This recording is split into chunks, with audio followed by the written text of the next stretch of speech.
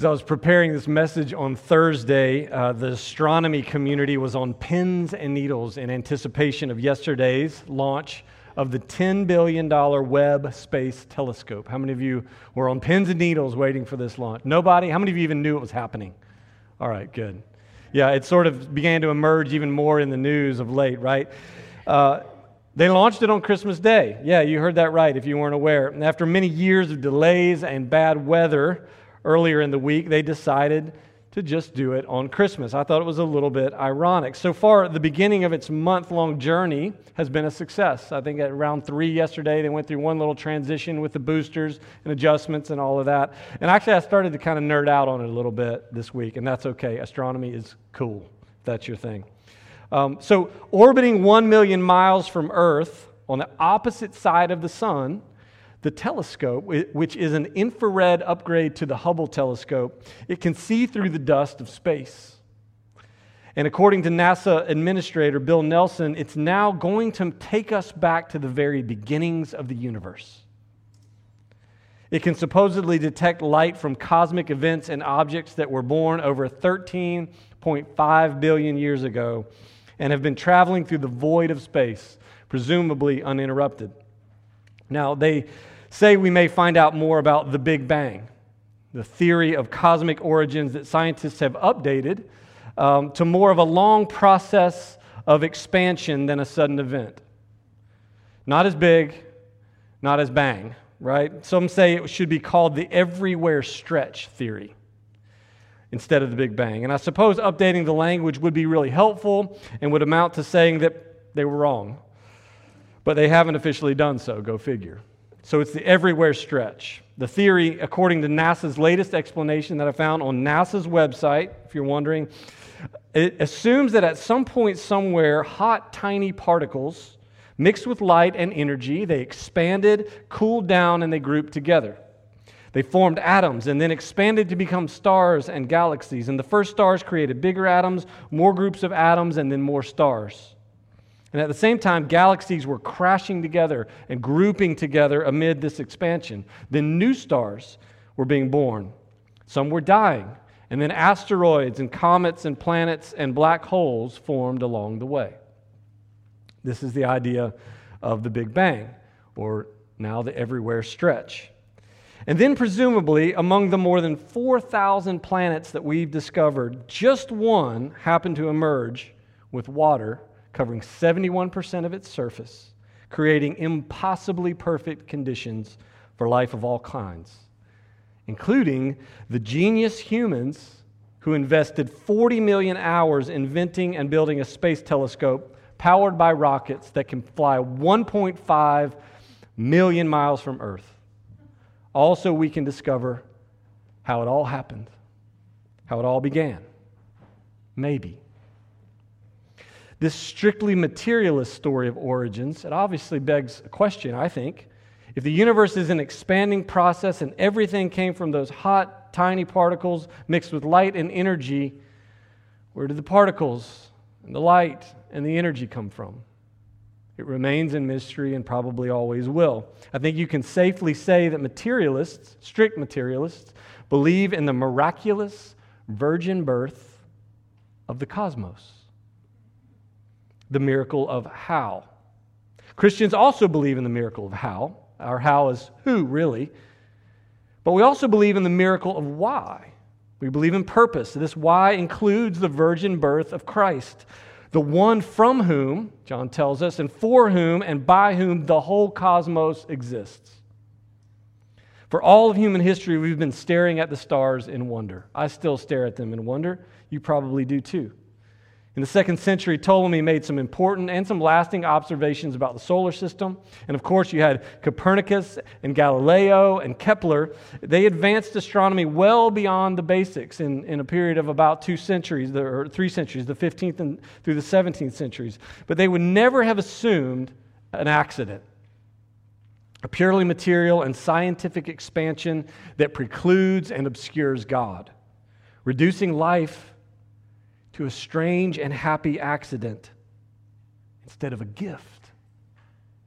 In fact, they assumed the opposite. Johannes Kepler said it was only reasonable to do so.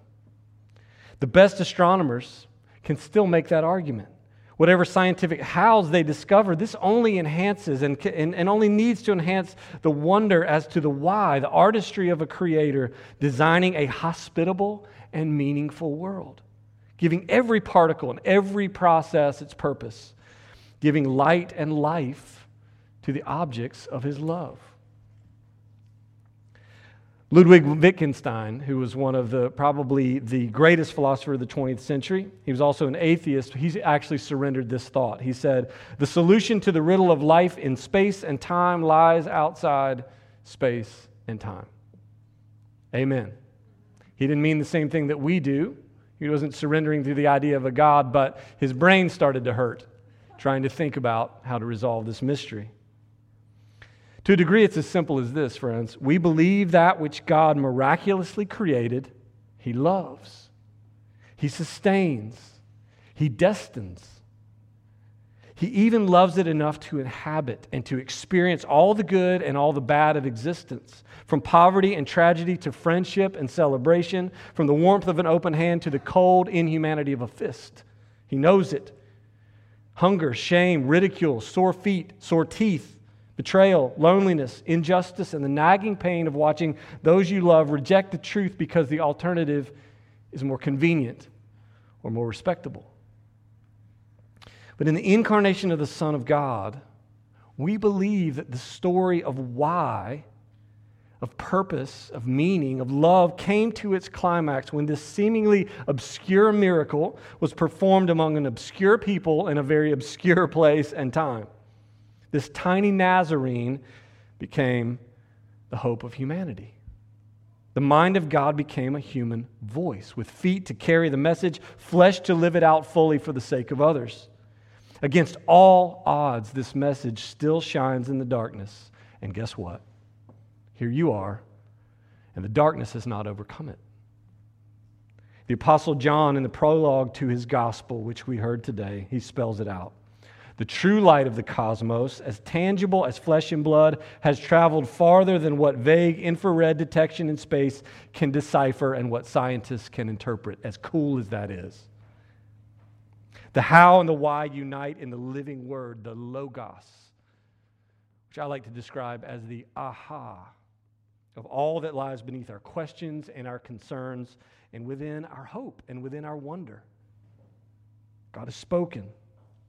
Though a Jew, John, our gospeler today, he's going beyond the Jewish worldview and the Jewish vernacular to expand his readers' understanding of the Messiah. He's expanding the scope of God's interests as far as they were concerned. He's stretching the reach of God's love to the cosmic level. To do so, he takes on these broader, at least one broader philosophical category of his age to loop in virtually everyone into Christ and his story. So you have in the first verse of chapter 1, where he leaves nothing to guess, really. In the Greco-Roman world, the Logos, which we translate and capitalize as word, was a broad idea shrouded in mystery. To many, the Logos was the transcendent truth upon which the universe is grounded, mostly unknowable. It is God speak, if only we could hear it. John says Jesus is born into the world as this ancient mystery revealed. He is God speaking. For Jewish believers, the Logos is akin to the sacred Memra in the Hebrew, the holy utterance of Yahweh, the Lord God, the one who dwells in inapproachable light and whose name was not to be spoken. This God appeared to Moses in the flaming light of a burning bush, calling him back to Egypt to be the deliverer of his people. And Moses, understandably, he responds to the call saying, "Well, who am I supposed to say has sent me?" And the reply was, "I am that I am." In John's Gospel, 8 chapters after our reading today, Jesus declares, "Before Abraham was, I am." John restates this point when he bookends the prologue here in verse 18, saying this, "No one has ever seen God, the only God who is at the Father's side. He has made him known." This is what the Logos is and does. He makes God the unknowable and the unapproachable known because he is the God who approaches in the flesh. John also says the Word was not new or created or separate from God. He says three things. The Word was in the beginning, the Word was with God, and the Word was God. He puts a finer point on it, saying the Word was God. Together, the with and the was, they convey this divine, eternal fellowship that we know as the God who is three in one. Mysterious, but fundamental. It's not just spatial existence where he is up there with God in some sense, but relational unity. He with and was. That's indivisible, distinct, but unified. Ever living, ever giving, connected in a way we can only fathom because he has told us it is so. Verse 3 reinforces here in our reading today. Reinforces but also restates what we actually know from the first chapter of Genesis. Everything that exists is the handiwork of God. And this pre-existent Word, the mind of God communicating human life and all that sustains it, this is how it has come to be. The Word, the Logos,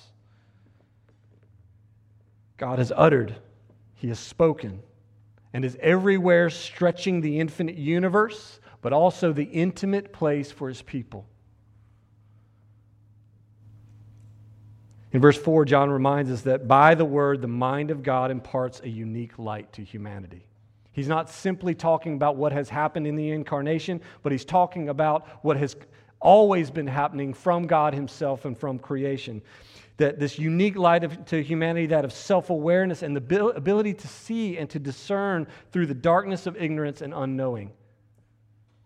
Life that is light, Zoe, imparted uniquely to those created to bear God's image and likeness. When God breathed life out and into men and women, it was the Logos who filled our lungs. Not only our lungs, but our minds, our understanding, our awareness, all our senses in service to our connection to the divine. The very impulse that turns our eyes to the light of the stars in wonder and says, how and why? It's what turns our eyes in that way and not just us to our next meal like everything else. This Word is who the prophet John the Baptist would say is he who comes after me, but who ranks before me. Because he was before me. John uniquely gets him. He gets his pre-existent divinity. And so John wants the in utero baby who leapt in his mother's womb in the presence of the in utero Christ, now leaps into prophetic action, proclaiming him as Christ with both confidence and deference. Confidence, but deference. Verse 9 is an important pivot point from what the prologue has already made clear. The true light which gives light to everyone was now coming into the world. The Apostle John is saying that the nature of understanding, that the light that is already the spark of humanity and which turns our eyes toward the heavens is now taking on eyes himself, coming into the world so that we can lay eyes on him. He's upped the ante. He's gone further. In other words, a deeper, fuller expression of what God wants us to see and wants us to hear and to know is breaking into human history, undeniably, coming down to meet our gaze in person. But will we see him? Will we accept him? Well, that was dicey at first, wasn't it? And John takes this up there in verses 10 and 11. The Word wasn't recognized, wasn't understood, wasn't known, wasn't accepted because he didn't fit the preconceptions even of those awaiting him. So they dismissed him outright. He didn't fit in the box because he couldn't fit in the box. They didn't believe until some did. And that's John's next point in verse 12. But to all who did receive him, who believed in his name, he gave the right to become children of God, who were born not of blood, nor of the will of the flesh, nor of the will of man, but of God. What we're meant to hear John saying right here is that God is taking the initiative again, creating the world and the human family again. It's a new beginning, it's a new birth for each of us and all of us in Jesus, who himself was born into the history we know. Divine initiative is how it happens, not bloodline, not moral excellence, not human knowledge and achievement. But divine initiative becomes the new origin story of life. Why? Because it's always been the origin story of life. Divine self-giving, divine action, the utterance of God. New life comes to us because of His origin, because of His excellence, because of His knowledge and His achievement, walking among us, suffering what we suffer, facing the death we all face. And in doing so, He stripped injustice and suffering and death of the power to ultimately deface and to ultimately unmake that which was created to be the greatest glory and affection of God. What is that? Look around. It's you. And it's me. So new life comes by meeting His gaze in faith, accepting the mysterious fact of the incarnation as the ultimate expression of God giving Himself to us, God with us. Verse 16, for from His fullness we have all received grace upon grace, John says. For the law was given through Moses, grace and truth came through Jesus Christ. Along, throughout the darkness of human history, light has been coming. But when the fullness of time had come, Paul told the Galatians, and in our reading today, God sent forth His Son, born of woman, born under the law, to redeem those who were under the law so that we might receive adoption as sons. Paul says the law was a guardian. It was a stopgap, temporary. But through it, the light of God's desires for humanity shone, guiding us in ways that preserve, ways that protect, always anchored in a promise of more and a promise of better, helpful and even beautiful in its ability to locate the grain of the universe for us. Because guess what? We struggle with that. It's capable of keeping our rebellion at bay when we don't even realize we're living in it. It's able to beat back the darkness in us and around us. But the law couldn't give new life, and it was never intended to. This is John's point. This is Paul's point. In the fullness of time, God Himself was coming in the flesh to fulfill the law for us and end its tenure as our guardian and only light. And then He's inviting us in no uncertain terms to simply and humbly accept that He has come and He's done this for us. To believe and to keep believing, to look at the light and to keep looking at the light with His help and with the help of this new family that we have, whom He's adopted,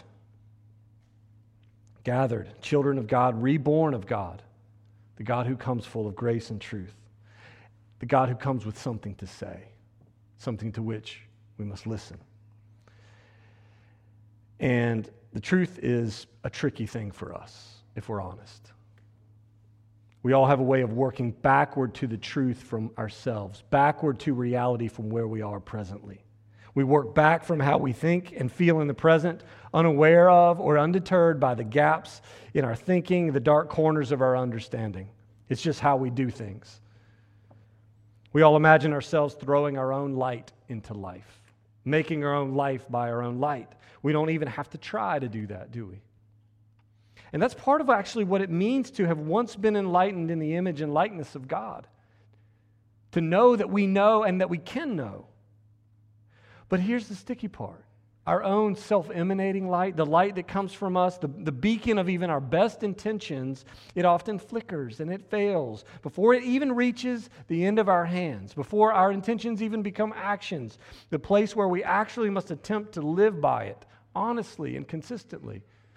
And we fail. And the real question is this: what is God's far-sighted response to our nearsighted pride and error? Our determination to look into the origins of the cosmos, to see everything, anything but Him. How does He respond? Does He give up on us? No, John says grace upon grace, if we will receive it. Grace and truth. He has something to say to us if we will be open to both and honest with ourselves. He gives and He is the gift. If we will look and if we will keep looking to the light that is broken through, listening to the Logos who has made God known, the love that came from eternity. beyond even the birth of the cosmos, to be born for us. I want to leave you with a short parable of the incarnation. And it marries to some extent Isaiah 62 and John 1 and so much of what it means that Christ has come. It's one of my favorite parables of the incarnation. It's told in a book called Mortal Lessons, which is a memoir of a surgeon named Richard Seltzer. Here's what he writes. He says, I stand by the bed where a young woman lies, her face post-operative, her mouth twisted in palsy, clownish.